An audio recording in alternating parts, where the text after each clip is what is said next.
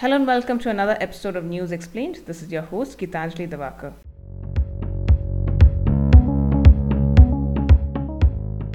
The Ayurveda versus allopathy debate has taken a new turn. Now the Uttarakhand government has decided to allow Ayurvedic doctors to prescribe select allopathic medicines to patients in emergencies. What do the authorities have to say about the decision?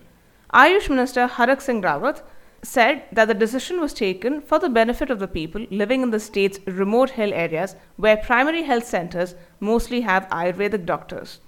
The decision has stirred up a lot of opposition from the Indian Medical Association, also known as the IMA.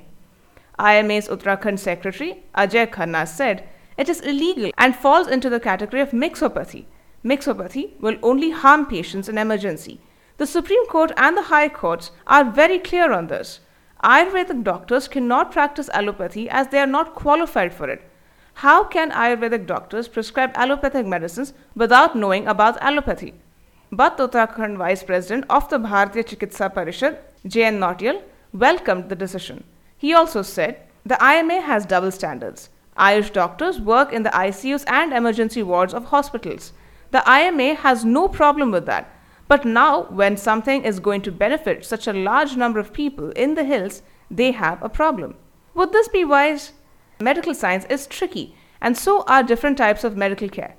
While the current scenario does demand the need for more doctors, requesting specialists trained in a completely different system of healthcare to prescribe medication that they may not be trained to handle could be risky. Ideally, this decision should have been discussed and analyzed in depth before being implemented. By the looks of the situation, the battle between traditional medicine and allopathy has only intensified. Stay tuned for more podcasts. You may follow us on our Spotify channel Business Line Podcast, Google Podcasts, and on our website www.thehindubusinessline.com.